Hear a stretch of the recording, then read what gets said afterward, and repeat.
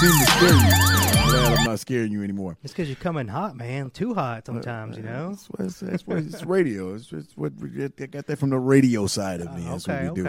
Welcome to the show, LRPD Sworn Identity. Today, great guest. We're going to talk about patrol and just the grind of patrol, because I don't think people understand, Tino, the things that go into patrol, how officers decide, where they're going to go, what district you're going to be working in. And today we're going to have Assistant Chief Andre Dyer, who's actually going to tell us his expectation, because he's over. Sir, if you don't mind, you're over patrol. So that's your specialty. I am. I've been here for quite a few years, and most of my career has been in field services. Right. So I do have quite a bit of an understanding of how things should be done and how things should be run. For people who don't know you, tell them who you are, born and raised. I know you went to UCA. We won't hold that against you, me being a Henderson State grad, but hey. Yeah, and you always having to lose to us in every sport. As you said earlier, my name is Andre Dyer. Mm-hmm. I'm an 09er, as Chief Helton likes to say. I did grow up in Southwest Little Rock. A proud graduate of McClellan High School. Went on to you can say it. I went on to play ball at UCA. We won't hold it against you. Graduated from there and left there and came directly to the police department. And so growing up in the police department, patrol was part of it. And I asked Tino to tell us, as a patrol, what exactly for those officers that come in, whatever the shift is, what's the first thing that's done? So before we get to that, let me backtrack a little bit. Mm-hmm. Chief, when did you start with the department? I started in 1995. 95, okay. 95. I was 2 years old. Oh, yeah, exactly. I was just wondering. I was like, okay. Because I know Mark was saying he graduated high school in, 89? 89, that's right. Yeah. I wouldn't even thought about it yet. Nope. Parents were still having fun partying. Yeah, they were. So, okay. Anyway, I just want to kind of see when you started. So, but okay. So, yeah. So typically on patrol, when you go to your shift, whether it's morning shift, the 11 shift, or midnight shift, you show up to the substation. You do line up. That's where your supervisor gives you your district, and of course, depending on staffing levels, it can fluctuate every day. What you work. Then typically after line up, you get your equipment, load your vehicle up, and then depending on the call load for the time you come in, if you got quite a few calls pending, then typically you start answering calls from there. If there's not very many calls holding, usually, if one or two go out, those free officers, usually what they'll do is they'll start patrolling neighborhoods, streets. Some, if it's the morning shift, they like to go out and get their coffee, or they'll go get a drink or something like that just to get their day started. But for the most part, like I said, it depends on the call load, is whether you start taking calls off the bat, right, or if you have a little free time to kind of drive around neighborhoods and be a presence. So speaking of being a presence, we know, Chief, that's what you want. You want a huge presence. Absolutely. Because it's about the product, right? Right. So Tolentino is correct. We do want officers to come in, kind of get a feel for what's going on, but we want, most of the time we try to make sure that the officers that are assigned these districts are assigned the same district day in and day out. Right. All 4 or 5 days that they may be here. And the reason behind that is the community aspect. We want to make sure that not only the officer knows the area very well that they're assigned to, but I also want the community members in the area that the officer is assigned to become very familiar with the officer that's working that area, because it used to be you ride around with your windows up and you go and you respond to calls as they come in. Now it's more of a get out of the car, make contact with community members, whether they're out cutting their grass, maybe gardening, or whatever the case may be, even if they're having a barbecue in the backyard. You just want people out get talking. Out, roll up, throw some bones if necessary for a little while, as long as the call load is not too heavy. Right. Just become a community member yourself. Right. So since you've been here, you said you were, I think you 95? 95. So since you've been here, how has patrol changed? I mean, I think we had Chief Helton on. He talked about what kind of phone was it? He said like A dictaphone, dictaphone or you something used to like call that. it in. Something. It's crazy. How has patrol changed since you started? Well, it's changed a great deal because of the responsibility. Right. Like I said, it's it's just a different climate. So when you start talking about, we used to tell stories about officers pulling up, and if it was a big fight going on, you could get out, rack the shotgun, and all of a sudden everything stopped. Right. Time standing still. And in some situations it was like that. Right. Now you get out and rack a shotgun, per se, if you still have those, and everybody else going to get out, turn around with their AR-47. Yeah, man, so, it's a different time.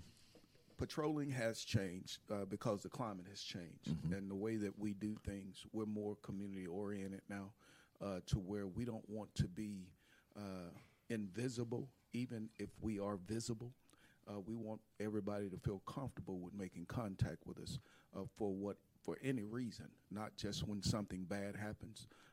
But we want to know when your kid's birthday party is, so maybe we can stop by and say hello. Get some cake. Big time. Get ice cream. You got to have it. Yeah. And Kool-Aid. Don't forget Kool-Aid. Tino don't know what Kool-Aid is, Tino. I had some. Yeah, it's a Kool-Aid, when I Tino. was younger. Yeah, man. we You know, good. you 93. Yeah, you were well, born. it's probably already in a bottle, maybe. So we know our patrols changed a little bit. There's 3 divisions: the Northwest Division, there's Southwest, and 12th Street downtown. So when you come in, a typical day for you, you want to know that these people have been to these communities on a daily basis. So talk about a typical day coming in, what you're checking for, what you're looking for those people. And we show up at the community meeting, so you hear from people. You know what the community is asking for. Well, a lot of times I want the officer to be focused. I want to make sure that their focus is in the right place. I want to make sure we have those parameters in place to where for whatever comes up, we have an answer for. I always had this deal in my head to where it would irk me beyond measure when somebody comes into a precinct and they have an issue and make contact with an officer, and an officer say to them, well, there's nothing we can do. You'll never say that to another citizen again. There's always something we can do. Right. It just depends on how far the officer want to go. So one of the things that I look at is making sure that we have districts filled, make sure that we have the staffing out that we need necessary to respond to any type of incident, and make sure that the officers understand their value and their self-worth. So when an officer does something good out on the block, whether it's help a person across the street, go in and deal with a community member for whatever reason, making sure that a child gets up and goes to school because they're kind of being defiant to the parent, just any type thing, we make sure that we acknowledge from the chief's office, so that officer will feel appreciated. And speaking of, I was going to ask about morale. What are some of the challenges that you face now? I know everybody, Chief Helton talked about everybody's facing challenges with becoming new officers, and some of the challenges that people face on patrol. Like I said, everyone, it just seems like this day and age, there's a huge disconnect in actually what it means to be a police officer. A lot of people come in with that TV show mentality, believing that what you see on TV is what actually happens out here in the real world, and that is as far-fetched, far from the truth as anything. The challenges are, we don't go out and shoot up a complete city, and there's no repercussions to that. Everything that we do is going to be videoed. Everything that we do, we have to answer for. Everything that we do, we have to try to help clean up. So one incident may hold you for 5 or 6 hours, depending on the type of incident that it is. So when you see those things, and some officers or some people want to become officers because of what they see on television. And we got to make sure that people understand coming into this profession, it is nothing like what you see on TV, because everybody that's on television, their pants are skin tight, that you very rarely see people with vests on and things like that. There's really no There's no need of there's no mindset of the dangers that go with the job, right. And you have 3,000 rounds of ammo in one gun at the same time, so you don't ever have to worry about reloading. Reloading, yeah, that's definitely television. You know, and I'll add to what Chief Dyer said was, you know, when I first, like, before I became a cop, watching, you know, the TV and all that, I thought that police officers ran Code 3, which is lights and sirens, to every call that went out. I don't know. They don't do that? Just because on TV, that's what I saw.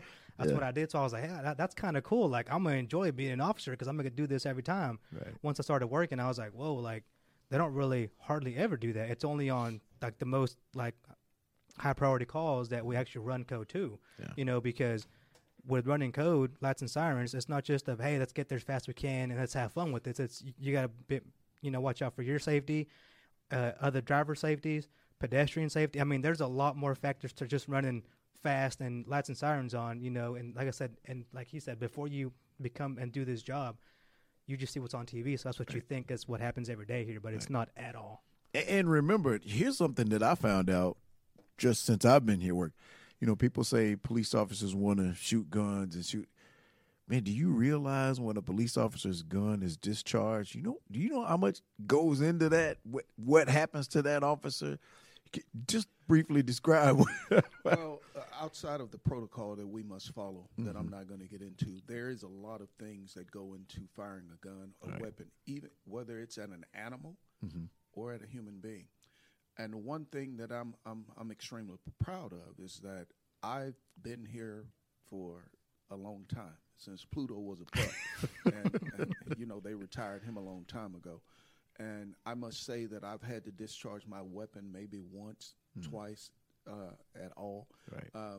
And so I'm very proud of that, because the one thing that I want people to understand is that when you fire a round, you can't rechamber that round. Well, you can't catch it and put it back in the gun. So you have to be extremely sure about what you're doing and why you're doing it, and be able to articulate those things. So that part of what we do is the one part that no officer really want to be placed in a predicament of having to do. So tell me quickly, what do you envision? Because I've been in a meeting, so I've heard you say, man, we need to make sure we're out and engaging, you know. So what is your expectations for officers when they're out and about? Well, you know, right now we're reading something. It's called Extreme Ownership. It's a great book. And one of the things that I've always envisioned for the police department, and one of the things that I've lived on throughout my career and coming up through the ranks, is to put the absolute best product on the streets that we can possibly place on the streets when it comes to the officers that we're placing on the streets to respond when a community member has to call for our assistance. Right. So in order for us to do that, we must have complete buy-in from everybody within the police department. And I think that that's happening now more so than it's ever happened before. So we want people to be well-rounded.